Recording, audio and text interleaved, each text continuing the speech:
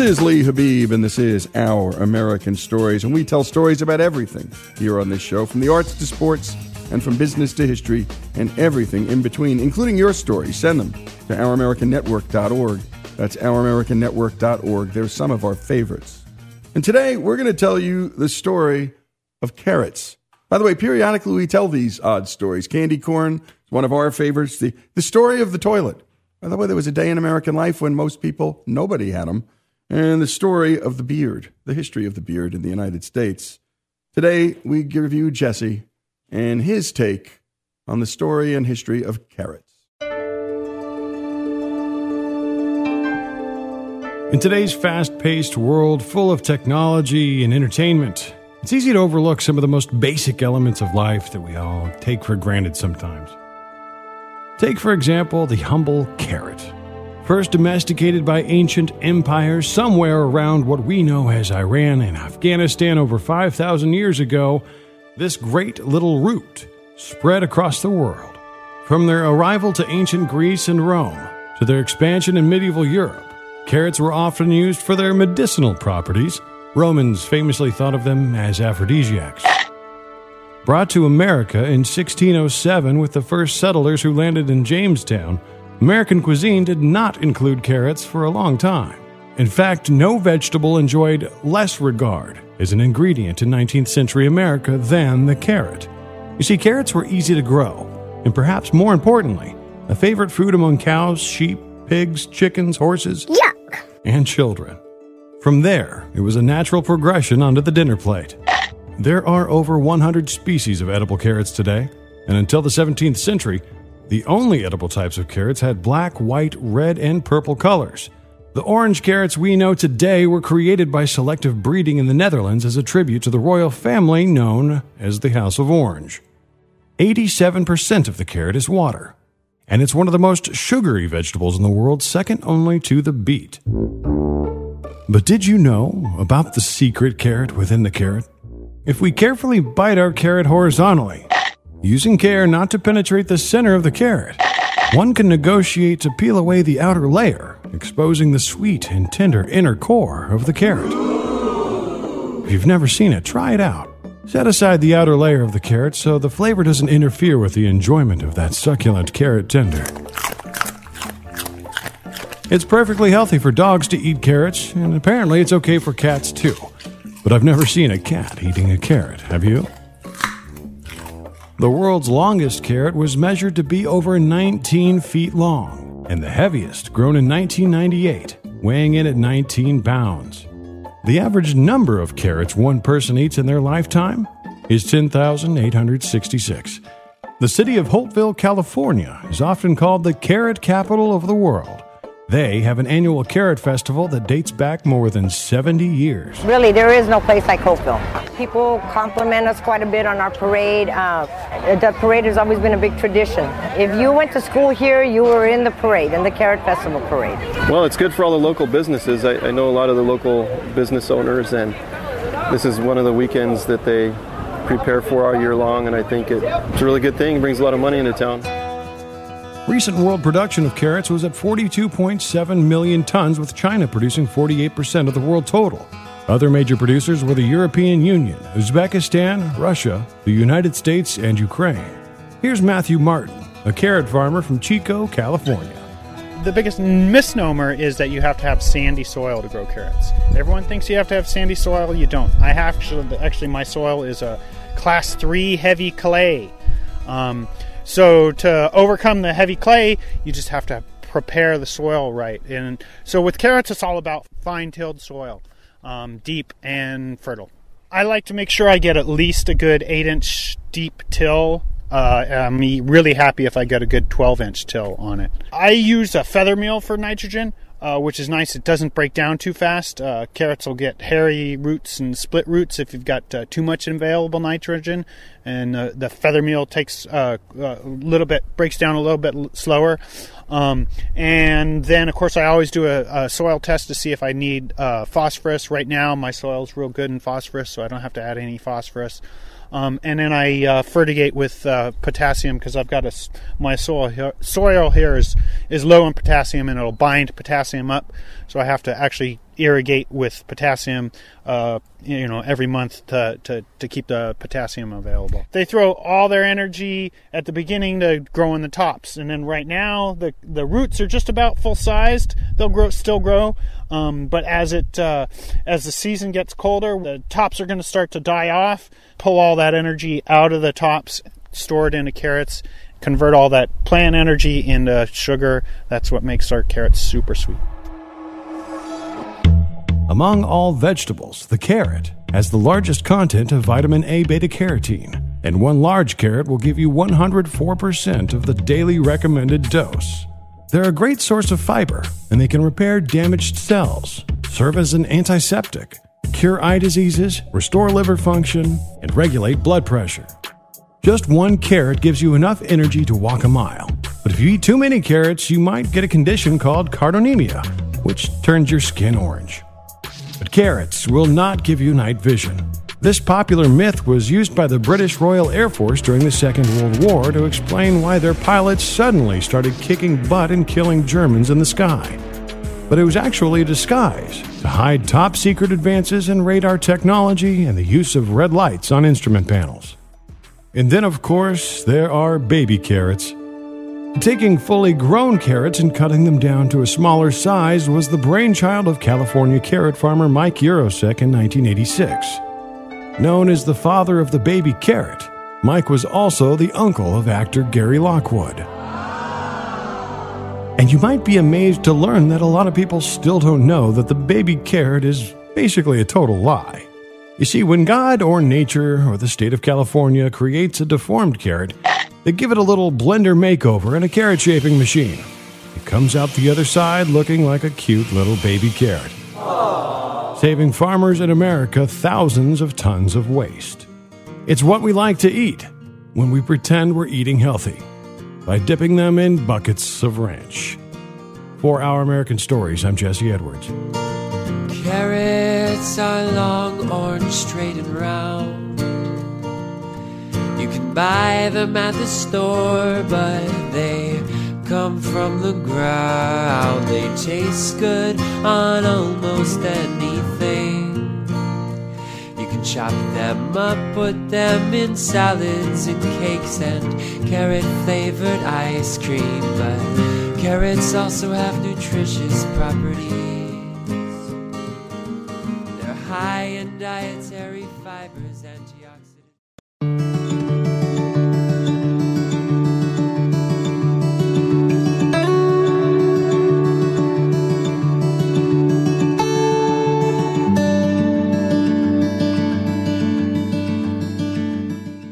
And we continue here with Our American Stories, and today we have our Better Health at Lower Cost series brought to us by the Stetson Family Office. And Faith brings us the story.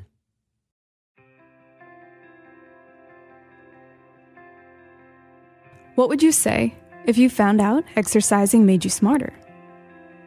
Well, it does. And by hearing the story of Naperville Central High School, we'll find out how. Paul Zentarski was the phys ed department chair at Naperville for 26 years and a PE teacher for 40. He decided to do a little experiment. Working alongside other great minds, they started the Learning Readiness Program, which made them do physical education a little differently. Here's Paul Zentarski. We had a class that we called Learning Readiness PE, and all of our students take daily PE all 4 years of high school, which is unusual in the country, unfortunately. And all we did was put students who were struggling in a class that was a class designed to help them get better. So we had what was called a reading intervention class, and in math we put them in introduction to algebra because they weren't ready as ninth graders to take algebra, and we just put them in a fairly intense phys ed class prior to attending those academic classes. Naperville Central High School has been utilizing heart rate monitors during PE in order to ensure students are working in their targeted heart rate zones and maximizing the benefits of PE. Since then, major strides have been made by the school and district, with the ultimate goal of running a PE program that truly benefits their students' overall health, wellness, and learning readiness. So what was happening? We had done what we called a data retreat at our school, and we tried to identify what could we say about the kids who were struggling in our school system. And for us, in our particular high school, we identified the low readers as being the ones who struggled. If you struggle with reading, then you're going to struggle in school. So we created an intervention called literacy, and that was designed to improve reading abilities. So every day they went to the class, they did 20 minutes of sustained silent reading. If you want to be a good reader, you have to practice at it. But you have to practice at what they call the decile reading level. Not so it doesn't do any good to read comic books, for example. They have to read books that are at their ability level. And then they were given test-taking techniques and organization techniques, and they learned how to study better. And we found some success with it. But in our 8-period day, our 9th graders who took that class didn't get an opportunity to take an elective. They had their other 5 core subjects, English, math, social studies, foreign language, and science. They had physical education in their schedule, and they also had a full period of lunch. Well, their literacy class took up their elective. So we had some parents who complained, said we saw the benefit for our students, but our students didn't get a chance to take an elective. So my principal came to me and said, would you consider running a 0-hour PE class? And for those kids involved in the reading program. And I said, yes, I would do that, but my caveat would be that I want then the first period of the day to be the literacy class. And he said, we can schedule it that way.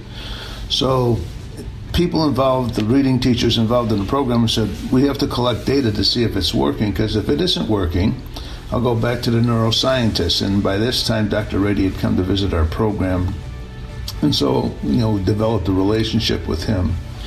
And I said, if it's not working, we'll go back to the neuroscientist and see how we can tweak it. Well, when we collected data using a nationwide reading test, at the time we used the Nelson-Denny reading test, the students who were in the PE class prior to the class improved a half a year more in a semester than the students who were just getting off the bus and going to first period literacy. Naperville began to gain the interest of psychiatrists and doctors all around the country. Here's Dr. John Hedy, Associate Professor of Psychiatry at Harvard Medical School. I became aware of a school in Naperville, Illinois, in about 2002 when they were on Frontline, the PBS show, because we were beginning to really worry about the obesity crisis in adults and in children. They just had canvassed their student population and found that of the 19,000 kids in their school district, only 3% of them were overweight, whereas the national average was 33%. This was remarkable, but even more remarkable, and especially for me, was that a year or two before this report came out, they had 99% of their kids had taken the TIMSS test, the International Science and Math Test, which every country takes every 3 years. And they found that they could take it as a country. The U.S. usually comes in 19th or 20th. I think that's around where they scored this past time that they took it. And as I say, it's to evaluate where countries stack up in terms of science and math education. Well, they took it, and they came in number 1 in the world in science and number 6 in math. This got me on an airplane to go to explore what the heck was happening in Naperville. So this became a life changer for me, as I say, because I said, this is amazing that we could change the whole education system, the whole effect on students as they go through school by really focusing for 45 minutes a day on fitness. How did this all get started? We started the program in 2005, and then I retired in 2010. So from 2005 through 2011, we found the benefit. We kept data all the way through. And then, after I retired, then they stopped collecting data because there wasn't anybody pushing for it anymore. And so for me, I started to learn the benefits of exercise and fitness and how it affected the brain. I got a chance to work with another neuroscientist, a gentleman by the name of Dr. Chuck Hillman, and at the time he was at the University of Illinois. He's now at Northeastern University in Boston, and he had done brain scans on kids, and he was working with kids. And if you do an internet search, Chuck Hillman brain scans, you'll see a two-headed slide, and each one of those scans represents a composite of 20 students. And on the left-hand side, it's students sitting down taking a test, and prior to taking the test, they sat quietly. On the right-hand side, it's the same students taking the same test, only they proceeded with just a 20-minute walk, and you see more brain activity. The brain is all lit up. And so when I retired, then I became what I called an educational consultant, and that's what I do. I get asked at times to go and visit districts or make presentations at different locations, sometimes parent groups, sometimes a school district. We as phys ed teachers never had this in our training, and still to this day, I think the kids coming out as phys ed teachers don't understand the benefit they bring to the learning process. And you've been listening to a hell of a story from Naperville, Illinois. And my goodness, only 3% of an entire student population were overweight. And we know what we're looking at down the road, folks, in terms of diabetes, in terms of all the problems that being obese will cause as it relates to health down the road. And here's a school system, a single school system using, some, it seems, simple methodologies and data-driven too, to drive spectacular results, enough to get a Harvard Medical School psychiatrist staff member to fly into small-town America to figure out what the heck is going on. And when we come back, more of this terrific story. And as always, our Better Health at Lower Cost series is brought to us by the great folks at the Stetson Family Office. By the way, take a listen to our hour on the life of Dr. Ken Cooper, who is a great NASA scientist, invented modern-day aerobics, and runs one of the great clinics in America. He happens to be my doctor. I'm lucky. And, just take a listen to that story. And again, that one was brought to us by the Stetson Family Office as well. When we come back, more of this remarkable story, the story of Naperville, when we continue here on Our American Stories.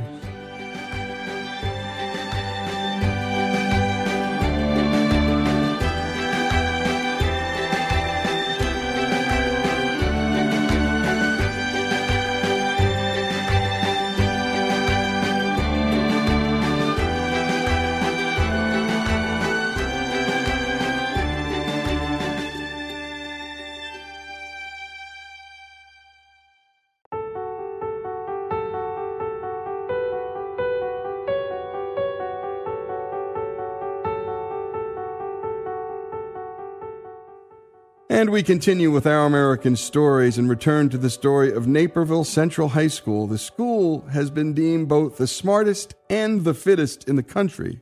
And we've been listening to their former phys ed department chair, Paul Zentarski, and Harvard medical psychiatrist, John Rady.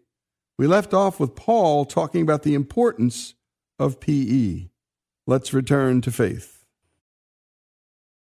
We all know that PE doesn't always serve its purpose. It's become less important and not so much about teaching, but about playing games. Phys ed teachers need to do things the correct way. At the elementary level, phys ed teachers are using the next best game, as I call it, rather than teaching movement patterns and proper body positions and things like that, which is important. We have forgotten as phys ed teachers that we teach in a place called a gymnasium, and that's where we taught gymnastics, and a lot of teachers at the elementary level don't teach gymnastics because they're not comfortable doing that anymore, and that's unfortunate. And the public doesn't appreciate what we do because, they see us playing kickball outside with the kids all the time. Well, kickball is fine on a 1 or 2 day basis in a school year, just for fun and breaking it up. But if a student hasn't learned how to place that foot properly and kick properly and run properly and those kinds of things, it's no good to just be playing games. And games are good for those advanced movements, don't get me wrong, but at the same time you have to teach the basics first. So sports skills in the phys ed world is not as important anymore, and so we need to go back to teaching about health and wellness and nutrition and sleep and fitness and teach people the fitness concepts. We now know that above the age of 26, about 5% of the adult population uses team sports to stay active. So we need to teach things like, yoga and Pilates and weightlifting and cardiovascular exercise and training heart rate zones and things like that so that people can stay healthy for a lifetime. Our economy is going to be crushed by the cost of health care. I mean, I go to schools now and I see fifth graders who are 250 pounds sometimes and already have type 2 diabetes in fifth grade. And they're just going to be a drain on society. They're never going to be a successful citizen. Once you have diabetes, it's like a slot machine for a drug company. If you have diabetes, you're probably going to have depression. You're probably going to have high cholesterol. You're probably going to have heart disease. So it's one more pill after another that's prescribed for you because of your illnesses, and that's what's sad. Because people don't know how to exercise or have good physical education, going to the gym doesn't make much of a difference. I see guys, and they want to do these bicep curls, and I want to say to them, well, the only thing you're going to do is lift 12-ounce can of beer to your lips when you bend your arms. How much lifting are you going to do? But again, all these guys want big biceps, and it's the fault of us phys ed teachers because we didn't do things right years ago. And we're still not doing things right, unfortunately. But what does this all mean for the rest of us? Why is teaching physical education so important?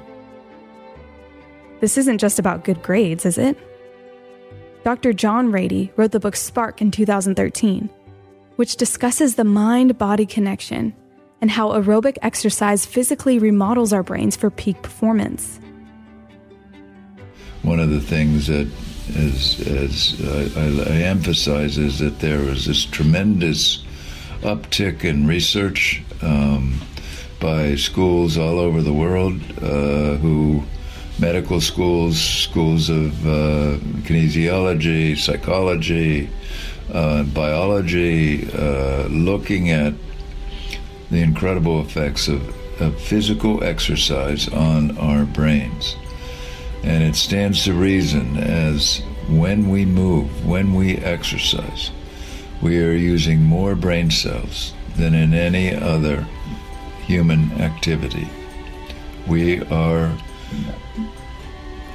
Since our brains were constructed to make us the best movers, so much of our brain is used. And when we do that, we make our brains tougher. We make our brains work better, but we make them stronger.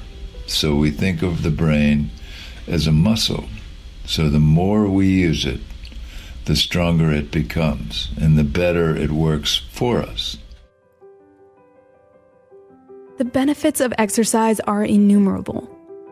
It's used as a treatment for depression, anxiety, weight loss, and sharpening of the brain. Our biggest problem is that people know that exercise is good for you, but still don't do it.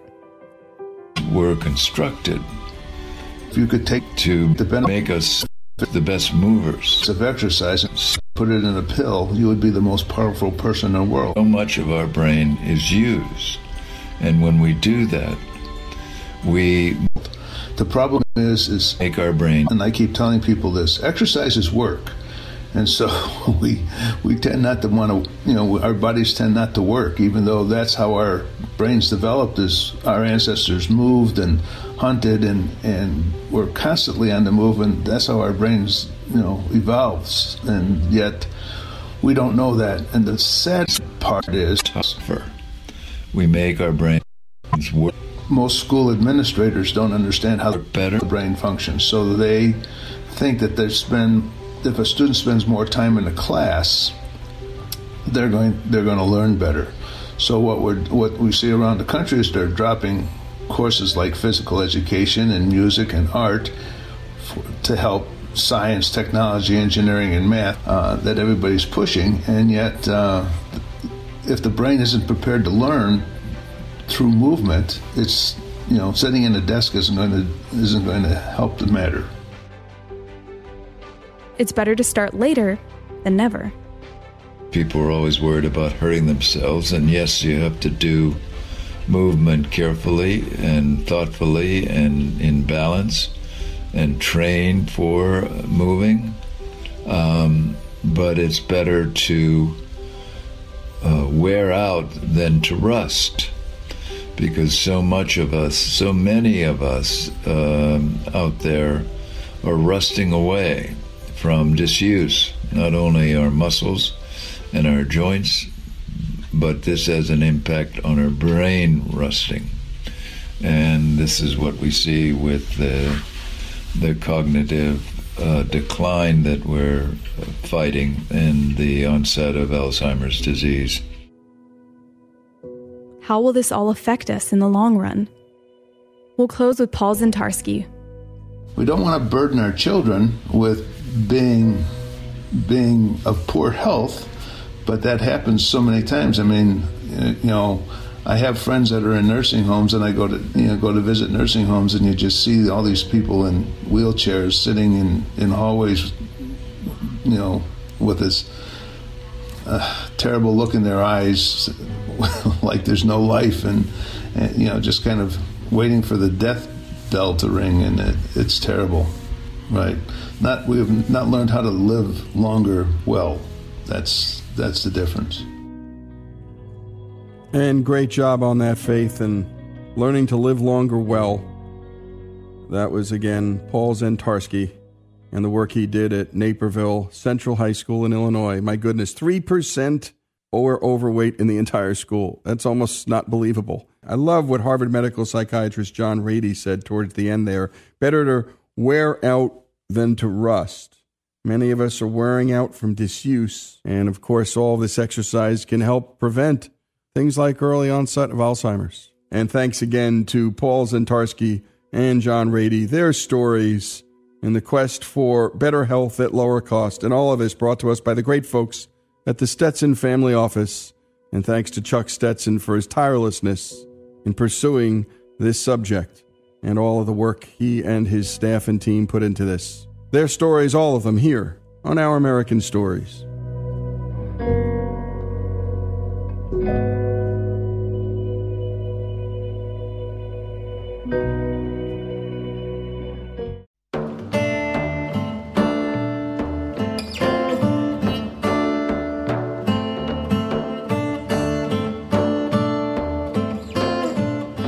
And we continue here on Our American Stories. Now it's time to visit a piece of American folklore and to separate fact from fiction in the tale of Robert Johnson at the Crossroads.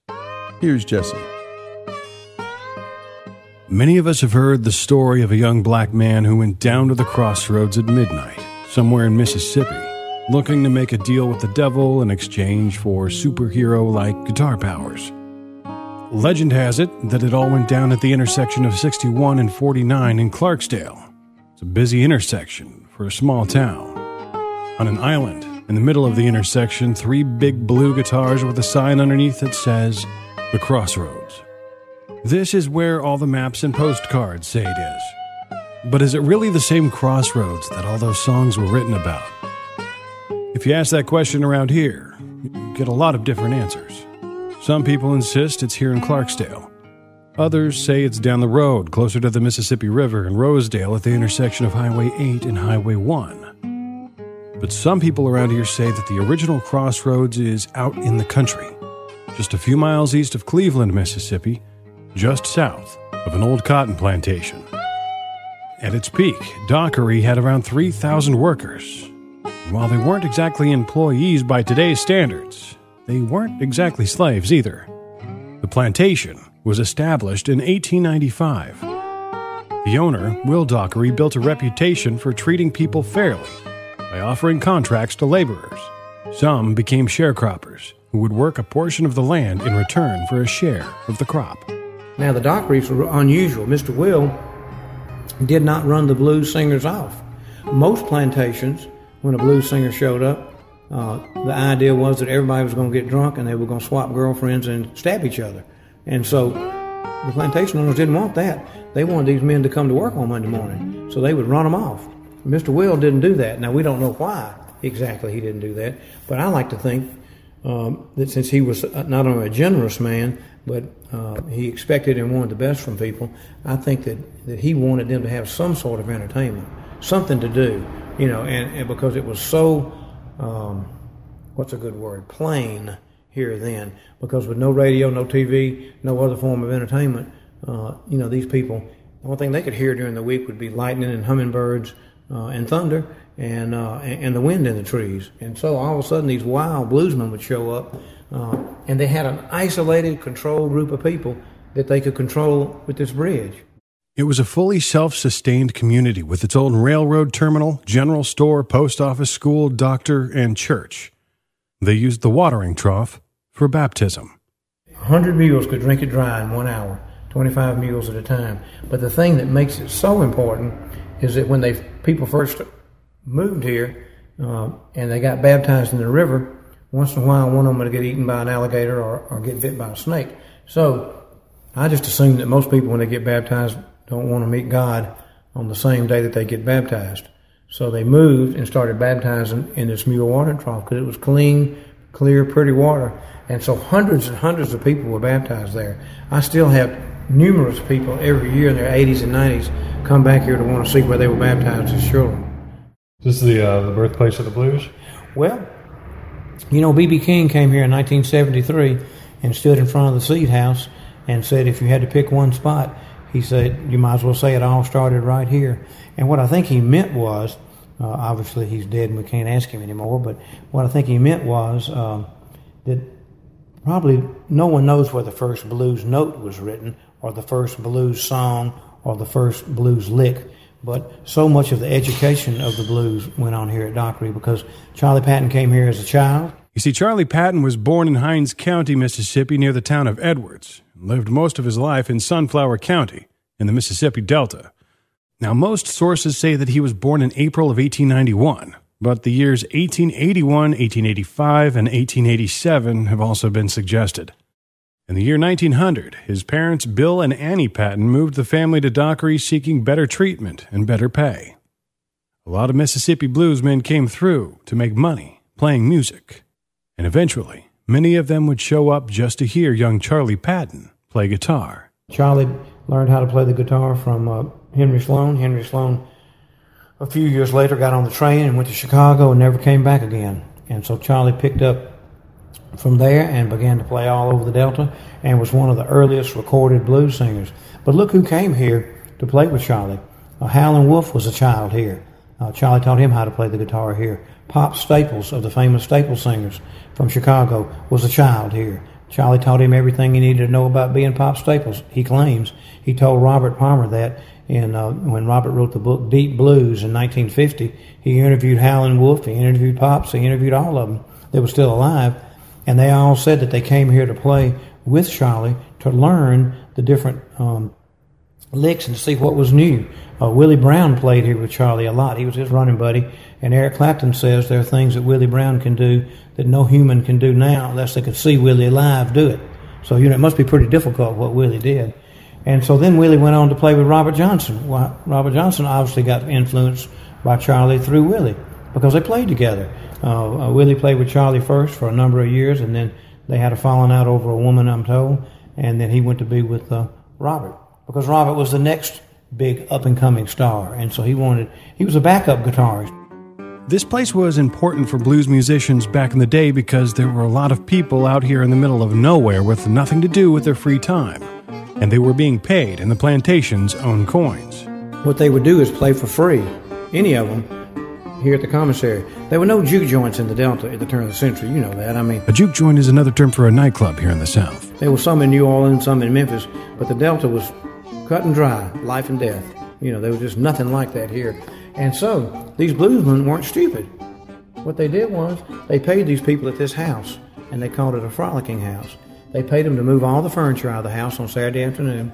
The bluesmen had bought giant mirrors for each wall. Remember, no indoor potties, no electricity, no radios, no fans, no air conditioning, no nothing. Had absolutely nothing. So, these giant mirrors would be on every wall in this house, even though it was a small house. If there were 2 rooms, there'd be 8 mirrors. They would put a coal oil lantern in front of each mirror at dark and raise the windows. That house would look like it's on fire compared to all the rest of them, which were pitch black dark. People couldn't even afford kerosene back then. And so, the bluesmen would play for free on the commissary front porch, walk across the 1-lane bridge. That's the perfect setup, because they'd have takers right here. They wouldn't let you across the bridge unless you paid 25 cents to come to the frolicking house. So, 1,000 grown men at 25 cents. You know, you just came from Oxford, right? I graduated from Ole Miss twice over there. And some people say that means I can't read and write, but I can count. And that's $250 a night. And a brand new car in 1915 didn't cost but $210. So Charlie Patton was making enough money to buy a brand new car every Saturday night when he played, if he played at a big place like this. Aside from good money, there was something else that made Dockery plantations so popular with musicians. Will Dockery builds a railroad leading in and out of the plantation in order to feed thousands of people. One day, a young man by the name of Robert Johnson rolled into Will Dockery's plantation with a guitar on his back looking to play some songs for money. He couldn't play as good, and they had probably been drinking a little bit and all that, and so they acted ugly to him and told him he was probably a worthless guitar player. So what did he do? He took his wounds and went down to the depot down here and licked his wounds all night and paced back and forth. The train didn't come to the next morning. And that's where all the old people at Dockery said this story took place. And that he paced around at the Crossroads and supposedly could play better the next day. I've been down there a bunch of times, and my hair ain't turned black, and I can't play the guitar. So I'm not sure that the devil resides down at the Crossroads. But Howlin' Wolf tells us what really happened. Howlin' Wolf says he got on the train here at Dockery, rode to Hazelhurst, because he had been down there before, got off on the platform. There was a woman he took a fancy to that was 25 years older than him. Took a fancy to her, married her that same day, and started performing there and ran into a man named Ike Zimmerman, who was a minstrel player from the East Coast that was in Hazelhurst. He listened to him play, asked him to play again. He couldn't play the same song twice exactly. So Ike told him, he said, "You'll never be worth nothing unless you can play everything perfectly in 3 minutes, because recordings don't last longer than 3 minutes." So he said, "You got to get tight. You got to tighten up." So what did Robert do? Robert stayed in Hazelhurst almost a year.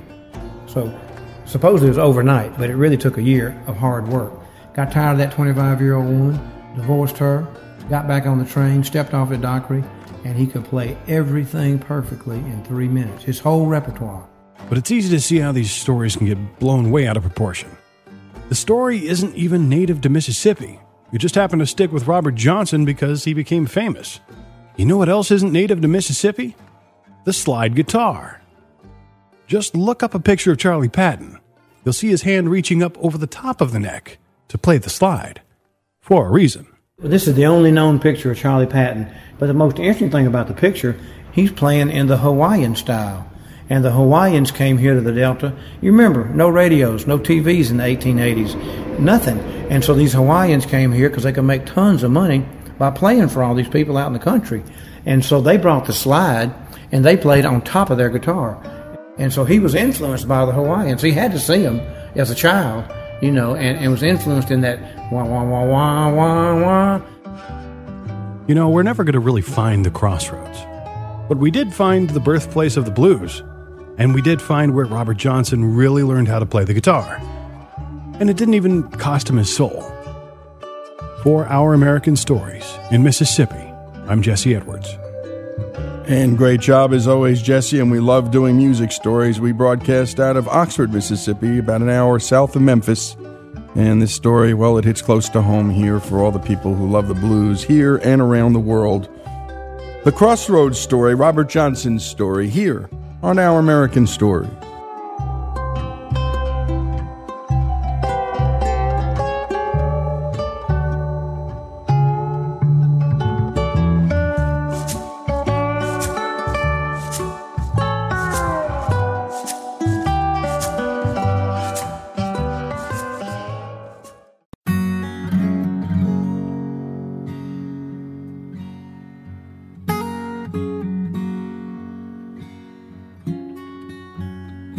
This is Our American Stories, and we tell stories of all kinds here on this show, from the arts to sports, and from business to history, and everything in between, including your stories. Send them to ouramericannetwork.org. That's ouramericannetwork.org. And today we have Faith bringing us the story of Hedy Lamarr. Take it away, Faith. Famous Hollywood actress Hedy Lamarr was born in Austria in 1914. By the mid-1940s, she became the world's first superstar in Hollywood. She was known for her striking beauty and her at times scandalous movie appearances. Pulitzer Prize winner Richard Rhodes wrote a book titled Hedy's Folly: The Life and Breakthrough Inventions of Hedy Lamarr, the most beautiful woman in the world. This book helps unpack the life of a woman that perhaps we thought we knew. Here is Richard Rhodes. When she walked into a room, she actually stopped conversations. People would be startled by her appearance.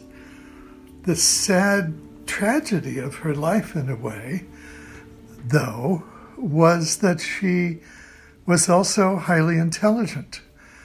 And since she was so strikingly beautiful, hardly anyone ever noticed her intelligence. It wasn't factored into the kind of roles she was given in movies, where she usually played some conventionally beautiful woman falling in and out of love with a handsome leading man. I mean, the tragedy of this woman was that she was, as she pointed out, more than a pretty face. She liked to say sarcastically, "I can tell you how to be glamorous. All you have to do is stand still and look stupid." Growing up in Vienna, her parents were wealthy. Her father was a Jewish banker and an athlete. Her mother had trained as a concert pianist, and she grew up in what was a really multicultural and multi-religious community in Vienna just around the time and after the time of the First World War. So a very cultured world. Vienna was just one of the centers of culture in those days, and particularly of theater. And she fell in love with theater. She was a good actress. She was smart, and she learned to play roles, and much more than the roles she later would play in American films ever tested her for. She also became kind of the catch of the day in Austria, exactly because of her beauty on the one hand and her fame on the other. And the second richest man in Austria decided he wanted her for his arm piece and courted her. His name was Fritz Mendel. This relationship was doomed from the start. He had pursued her for her beauty, and because of that, he also was terribly jealous and insecure, making him quite a horrible husband. I mean, he had maids picking up the extension whenever she was talking with friends on the phone and had her followed and so forth. He was quite certain that she was cheating on him, which, as far as I understand, she was not. So, on the one hand, it was a glamorous life with castles and beautiful apartments in Vienna. But on the other hand, she said one time she felt as if she was in a golden cage because she really was locked away. It was now 1934, and pretty soon the Nazis would take over Austria. Hedy wanted to get out of Austria to pursue her dream of becoming a famous Hollywood actress. Of course, her jealous husband thought it was in bad taste for her to be an actress, so she decided to leave him. The truth is, as I found when I researched the newspapers in New York and in Vienna, that it was quite a public divorce, as one might imagine. So off she went, first to Paris and then to London, and she had her jewelry to pawn to put together a kind of nest egg. It happened at that particular point in time that Metro-Goldwyn-Mayer, Louis B. Mayer, the director, was in London and traveling around Europe, buying up the contracts of Jewish artists who understood that it was time to get out of Europe ahead of the Nazi attack on the Jews. He was able to get people to sign contracts at fairly low wages with his studio for up to 8 years at a time. So he really was kind of buying job lots of European actors. Hedy wasn't going to be conned into letting that happen to her. So when he made an offer to her after she met him in London, she basically said, no, that's not nearly sufficient, and walked out.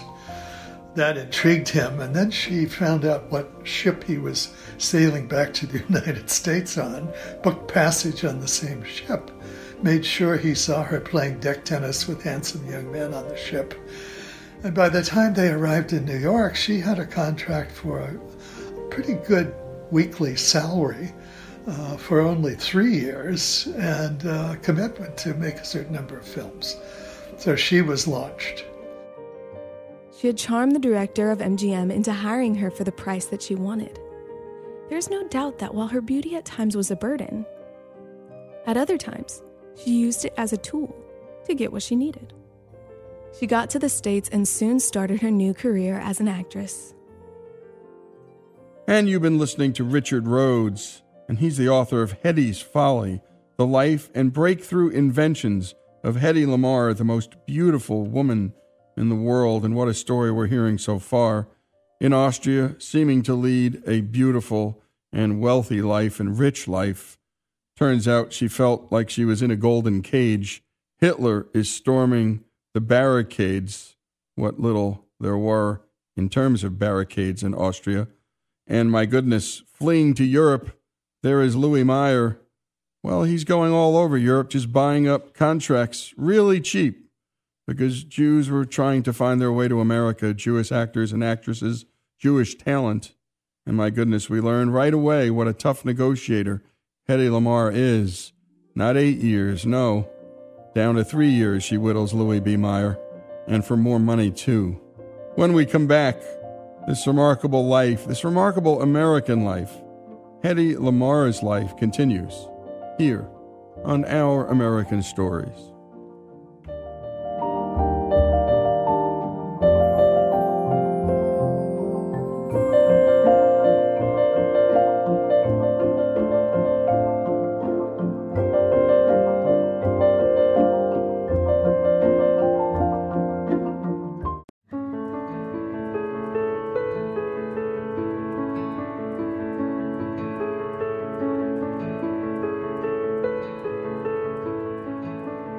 And we continue with Our American Stories, and we've been listening to the story of a famous actress from the 1940s, Hedy Lamarr.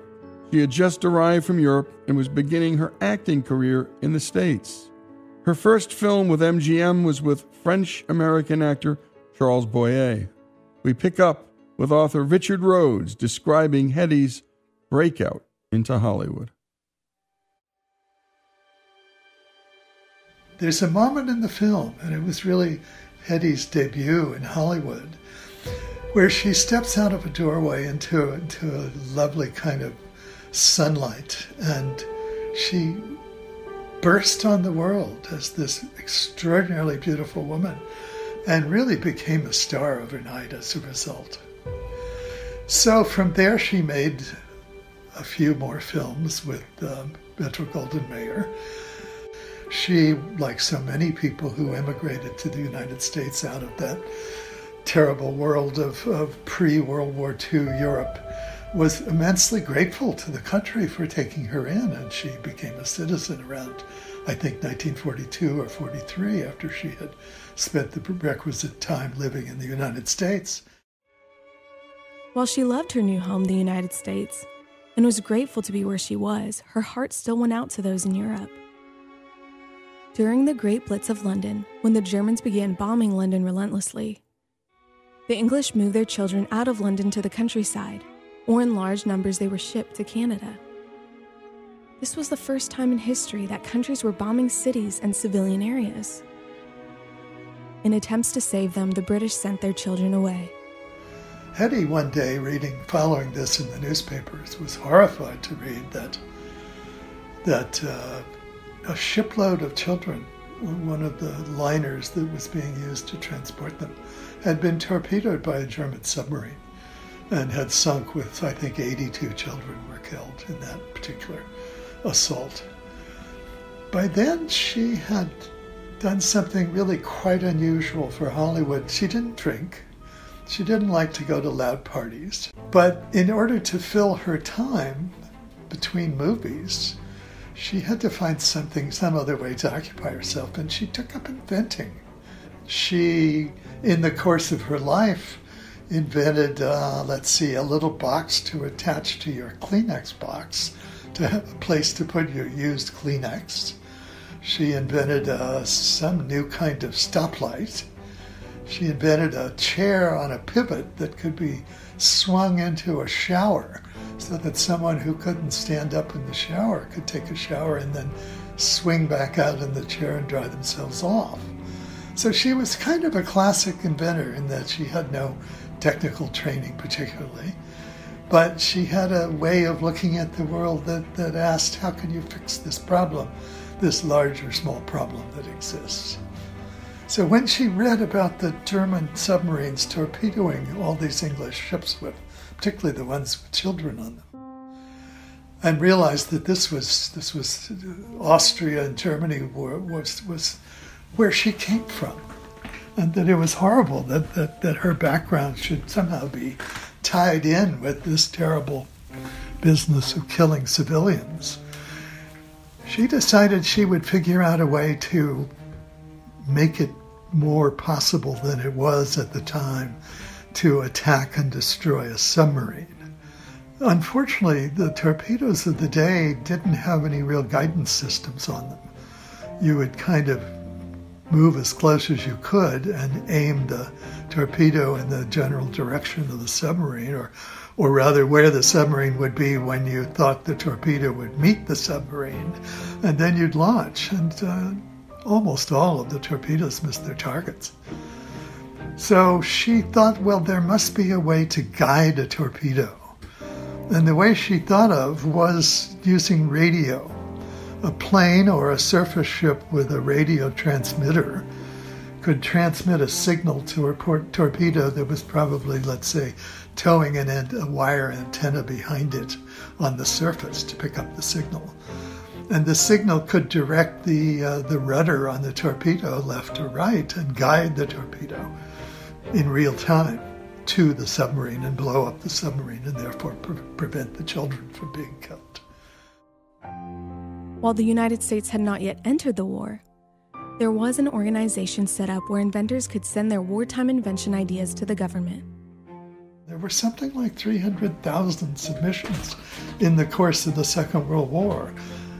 Unfortunately, almost none of which ever got developed into a workable instrument. That's where Hedy turned to find support for her idea of a radio-controlled torpedo. Now, she also had found a collaborator. This was another colorful figure from the 10s and 20s of the century named George Antheil, an American composer of avant-garde music and a concert pianist. Antheil had been working in Europe for about 10 years during the time when Hedy was living there, and met her again when she came to Hollywood, and he had retreated to Hollywood to write music for films in order to make a living. They met at a dinner party with some friends and immediately bonded over the fact that they were both very interested in the European War. Hedy broached the idea of her torpedo. Antheil was immediately interested. The question became, what kind of radio control system could you use? There were no digital chips in those days. What would actually tell the torpedo how to direct itself? Antheil's music had featured a number of compositions, some of them quite notorious, using player pianos. And a player piano is operated by a scroll of paper with holes in it that rolls past a vacuum pipe. And where there's a hole, air is sucked in, and that triggers the mechanism that makes a key activate on the piano. So Antheil imagined that you could probably make a miniature version of one of these scrolls. You could make them out of something more durable than paper, obviously.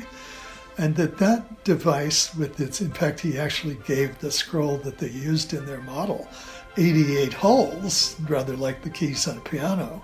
So they had then Hedy's original idea for a radio-controlled torpedo.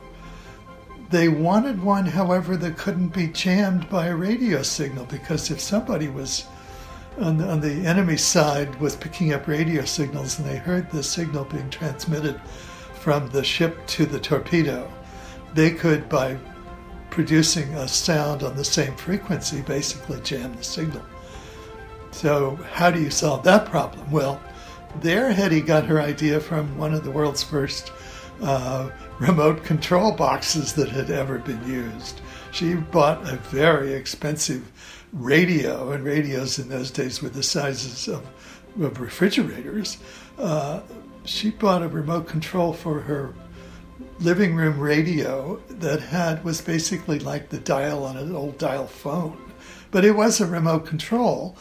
And she thought, well, something like that would work. And that's where the notion of having multiple frequencies with the signal jumping from frequency to frequency in a more or less random pattern would allow the transmitter to send a signal to the receiver in the torpedo that would jump around all over 88 different frequencies, and that no one could follow fast enough with a jamming signal.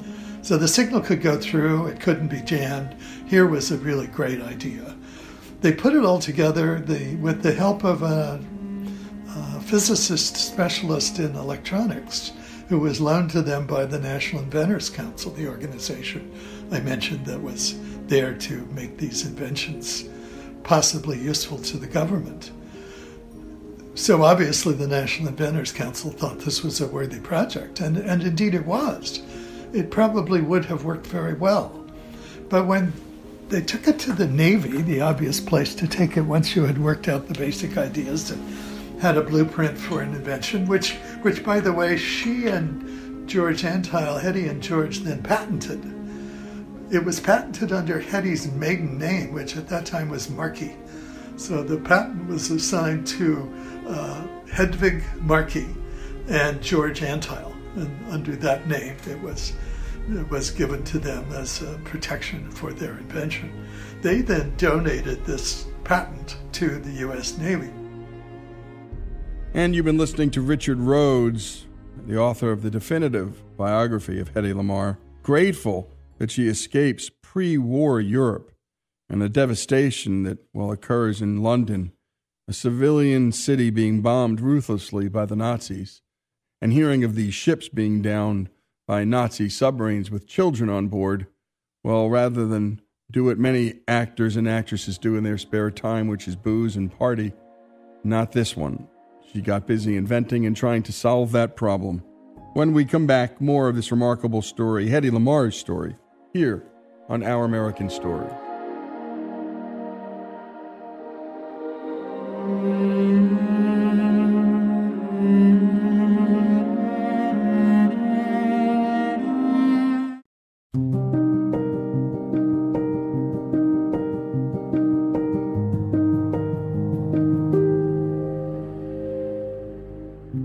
And we continue with Our American Stories, and we're about to hear the final part of famous Hollywood actress Hedy Lamarr's story.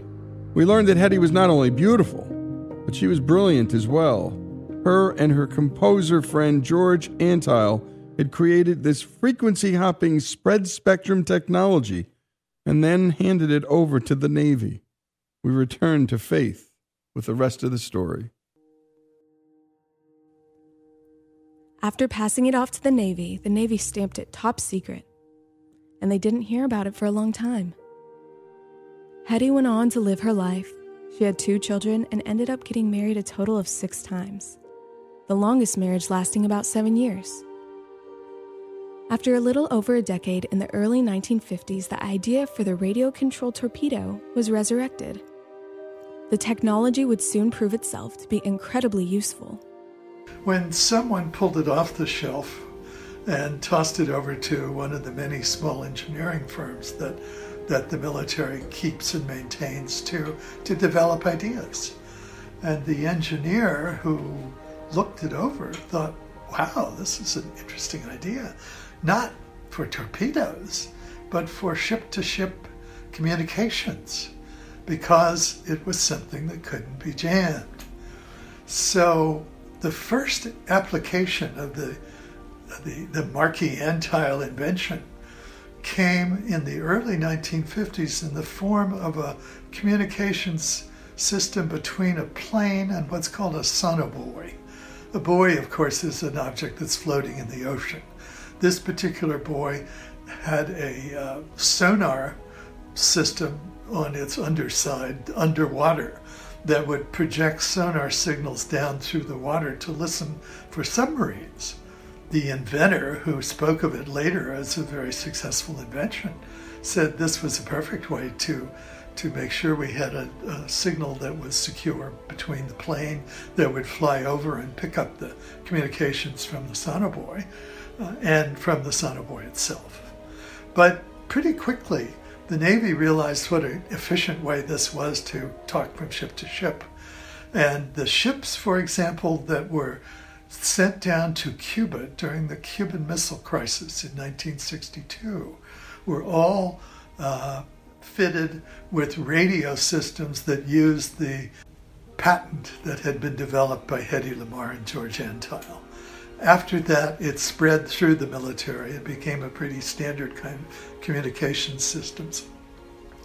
In the 1970s, a lot of these World War II and that era military secret inventions were declassified under Jimmy Carter as a way of boosting commercial development of these things. And this invention was picked up and used in some of the early car telephones, which of course preceded the kind of cell phones we have now, but had a similar problem that was not privacy so much as the fact that if you had one car telephone talking to another car telephone on one frequency, within a given city, there would only be about 100 frequencies that you could use. That would mean that no more than a couple hundred cars could be talking to each other at the same time. And that obviously was not a commercially viable proposition. But if you could use this jumping frequency hopping, as Hedy called it, which came to be called spread spectrum when they changed it slightly, but it was basically the same idea that you move a signal around among different frequencies. With that, thousands of cars could talk to each other at the same time, and no one would really hear more than an occasional, maybe almost inaudible blip if two of the signals crossed each other and blotted each other out. Then later on, it was used as the basis for what we call Bluetooth today, and still is used in Bluetooth. It didn't become the basis for all of our cell phones, primarily because it was slightly more expensive to manufacture the system than it is for the one that's used in cell phones in the United States. So the manufacturers decided they'd rather go with something that wasn't quite as good, actually, but that didn't cost them quite so much to make. There are, I think, cell phone systems elsewhere in the world, however, that do use the spread spectrum frequency hopping system. So What started out as a laudable interest in trying to save the lives of English children became then a patent that no one saw any use for about 10 years. And then it became a superb communication system for the Navy. Then it spread through the military. Then it was used, I think the GPS system that we all operate on these days is another example of the Hedy Lamarr, George Antile spread spectrum system that communicates back and forth between the satellites overhead and all of our ground systems. And then eventually Bluetooth, which of course is just universal for short distance communication with all sorts of smart equipment that we have around us today. You know, the one piece left in the story is Hedy's lingering feeling as she got older that she had never been given proper credit for this invention. You know, she didn't want the money. She had given the patent to the Navy, but she kind of felt that the very least that the nation could do for this gift she had given it was to thank her in some way. But of course it had all been lost in the fact that her name on the patent wasn't Hedy Lamarr, it was Hedvig Markey. A man in Colorado who is working on digital communication stumbled upon the Markey-Antile patent and wondered who these people were and why their patent for this frequency-hopping spread spectrum technology was just sitting there. Started looking into it and discovered to his delight that Hedvig Markey was Hedy Lamarr. He had, like so many men of his age, had a crush on Hedy when he was a teenager during the Second World War. And the idea that she might have not ever received credit for this really bothered him. All of this culminated in the inventors kind of getting together and agreeing that she should receive an award. And she did. In the early 1990s, it was the Pioneer Freedom Foundation in San Francisco, which is devoted to recognizing the work of early digital pioneers. She obviously fit that category. She by then had had so many plastic surgeries that she really had ruined her face and she no longer went out in public. But she had a son who did and who came to San Francisco and received the award for her. She had made a tape for him, which he played to the conference. In it, she said, basically, "Thank you, I appreciate finally being recognized."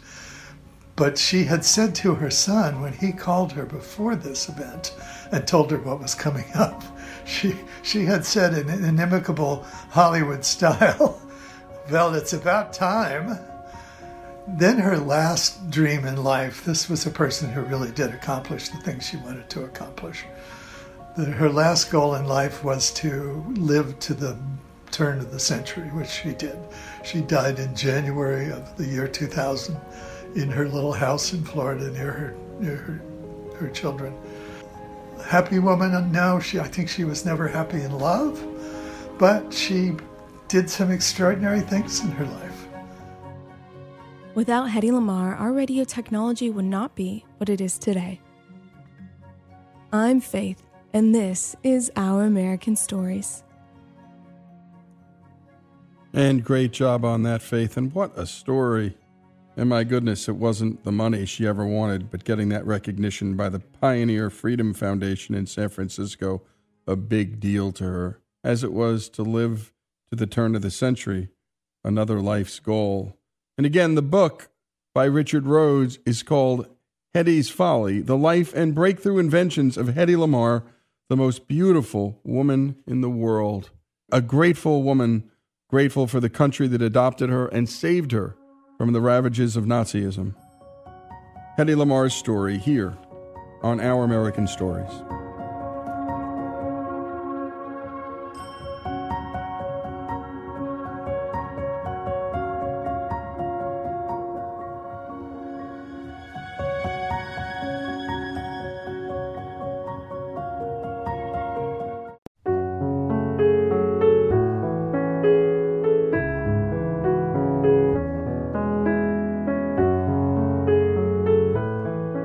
This is Our American Stories, and up next, a listener's story from KWKC 1340 AM in Abilene, Texas.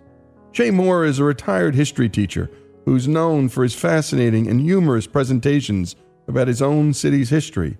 He hosts them in their historic Paramount Theater, and over 900 people regularly show up for these presentations, which sounds crazy, but that's what great storytelling can inspire. And although he wouldn't say it about himself, the guy is like the resident town historian. And today, Jay brings us a story from the area. It's a deeply personal one about his grandma. Here's Jay. It was after my grandmother had passed away that I realized just how deeply her lack of education embarrassed her. I think it was a secret shame that she carried. In her naughty pine panel den, there were bookshelves that were filled with hardback books. That was the room that she used the most, watching her soap operas or crocheting, working a jigsaw puzzle, visiting with family members. But I never one time saw her with one of those books in her lap. Following her death in 1992, it was my dad who came to own the contents of those bookshelves. And so one day I sat down to look over the books and see if there were any that I might enjoy reading. The first book I picked up was the historical fiction of Catherine Marshall that was titled Christie. On the first page, I saw in my grandmother's familiar handwriting that she had written this: "This is one of the best books that I have read." For that reason alone, I thought I might like to read it as well, and I started a stack to take to my car. Picking up another book, I noticed the same handwritten notation in a 50s-era novel. Ditto for the third book and the fourth book, and really nearly all the rest. It seemed odd that she would record such thoughts as though she herself might one day pick the book back up and be reminded that it was worth reading. But it slowly dawned on me. She was not writing introspective analysis, nor trying to convey the quality to a future reader who might pick the book from her shelf. She wrote comments in the front of books she never read, because her elementary level education shamed her to write those fake reactions. She wrote them to throw others off the scent. When Granny was 14, she took a trip west from her home near Waco, Texas, to visit her family in Runnels County, which was about 120 miles west. On that trip, she met a neighbor of her relatives who was 9 years older and who would become my grandfather. The following fall in 1923, they were married. Granny was 15, and my granddad was 24. They lived in a 2-room, board and batten house that my granddad built on some land that his parents had given to him so that he could farm. It was in that house that Granny gave birth at age 16. I never knew if a doctor or even a neighbor was available to help with the birth, but in the end, the baby girl was dead.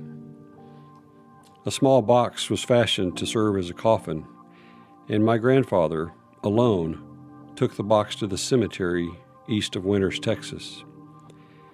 He placed the child in the earth next to another infant. That infant was his own brother, who also had died at birth. So he buried his daughter to the side of his own brother. 16 is young to be a mother, much less one who is grieving, and I wondered just how my grandmother coped inside that little house. By the time she was 18, she had a healthy baby boy, followed by 5 more sons. When I was growing up, we were often at Granny and Granddaddy's house. Upstairs, at the end of their hall, was my grandfather's office. On the wall was a large, framed family tree that a draftsman friend had drawn for him. And it was comforting to see the generations diagrammed in the logic of family connections.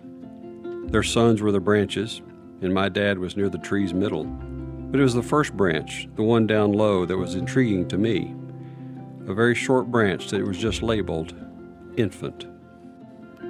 My grandfather died in 1985, and in just a short time, my grandmother's sons had convinced her to sell the house that she had lived in for 35 years and to disseminate all the furniture and the dishes and the family tree. She moved to a smaller house, but before long, she moved from there to a nursing home when she was 84. During those days of her living in just one room with commercial furniture and a view of an empty field, I stopped by several times each week, and my grandmother and I had conversations. Some of them were short, but others were long enough that by the end she had fallen asleep. We discussed our family, church, what was happening in the news. I don't recall how it was, but on one visit, we talked about that family tree, and I brought up that lowest branch. Granny told me the story of the unnamed baby girl and the burial and those difficult days that she went through so long ago. She bemoaned that she had never visited the grave, and now she couldn't even remember the name of the cemetery and was only vaguely familiar with its location somewhere east of Winters, Texas. But she knew a woman still living in Winters who would know, and I sensed that she was asking me to go on a mission for her. That is how I came to drive 40 miles south from my house to pick up Leona Billups one day at her small home. Leona had known my grandparents for most of her life. She had me drive east on a farm-to-market road, and she told me of the one-time community known as Truett. The one-room school community was long gone, and really the only remnant was the Truett Cemetery. Finally, we came across a green sign pointing to Truett Cemetery, although it was actually pointing at a gate into a farmer's field. And since it was raining, we didn't go any farther. The next day, I went to see Granny, caught her up on Leona's life and all about her family, and I told her that I knew the approximate location of the cemetery, but that I would have to go back and open the gate and drive down the rutted path. Granny told me then that her infant daughter was buried beside the other baby, my granddad's brother, but she said she was not even sure if that grave was marked. On my second trip south, I took a friend. We arrived at the gate opposite the Truett Cemetery sign. We drove slowly through the tall grass between tire ruts before coming to a second gate. Soon, we saw a fence at the end of the half-mile path. The fence surrounded a square plot of land with a wide silver gate that had welded metal letters spelling out Truett on top. And just inside the gate were some headstones that were visible, but others were far back among cactus and yuccas and grass that seemed prime real estate for snakes, and we hadn't brought anything like hoes or shovels to hack at that growth or to ward off reptiles. I stepped in to begin a hunt for a headstone I was not sure even existed. The markers were spread far apart, and there was no evidence of any row or path like there is in most cemeteries. I gingerly stepped over cactus and cautiously examined the etched stones to see if there was one with my last name. Towards the back corner, I used my heel to push over a yucca growing right next to a small stone, and behind the plant was a weathered inscription cut into a sandstone marker, reading, "Infant son of D.S. and M.F. Moore, Daniel Spurgeon and Mary Frances, my great-grandparents, the grave of my granddad's brother." A smile of relief came, for there was the spot where my grandfather had laid his daughter nearly 70 years before. The next day, seated by Granny's bed, I watched her face register a strange relief. An 84-year-old mother who had never forgotten a daughter who had never breathed life. Granny had finally found the child that she had given birth to when she was just 16. A few days later, she told me that she had decided to put a marker on the grave, and she asked me to go to the monument company to choose one and to pick one similar in size to the one marking the adjoining grave. She said that she wanted the marker to have a lamb on it. And she had decided on a name for her infant daughter. The name was Dixie Lee. Dixie was my granny's name, and so I asked, "For you?" "No," she said. "Dixie Lee was the name of Bing Crosby's wife, and I always liked her." A few weeks later, I returned to Truett Cemetery, followed by a truck from the monument company. But because I was not sure on which side Dixie Lee was buried, my grandmother had told me to just choose one. I chose the north side, putting her that much closer to her mother.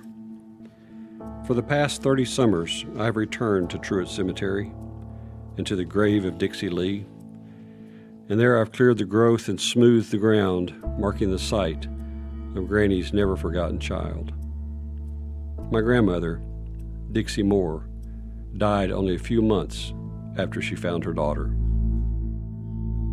And my goodness, what a beautiful story, and a special thanks to Jay Moore. What a thing to do for your grandma. And what a thing for her to do for a grandson, to give him that responsibility.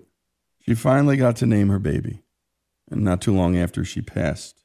By the way, we're hoping these kinds of stories inspire you to do the same with your friends, your siblings, your grandmother, your grandson, your kids, to not know the names and not know the stories of your own family history. Well, that's so much of what we're doing here on Our American Stories, telling the story of America to Americans. And a special thanks to our friend in Abilene, you know who you are, for sending this story our way, and a special thanks to Robbie for doing a beautiful job on the production. Jay Moore's story, his grandmother's story, a beautiful family story here on Our American Stories.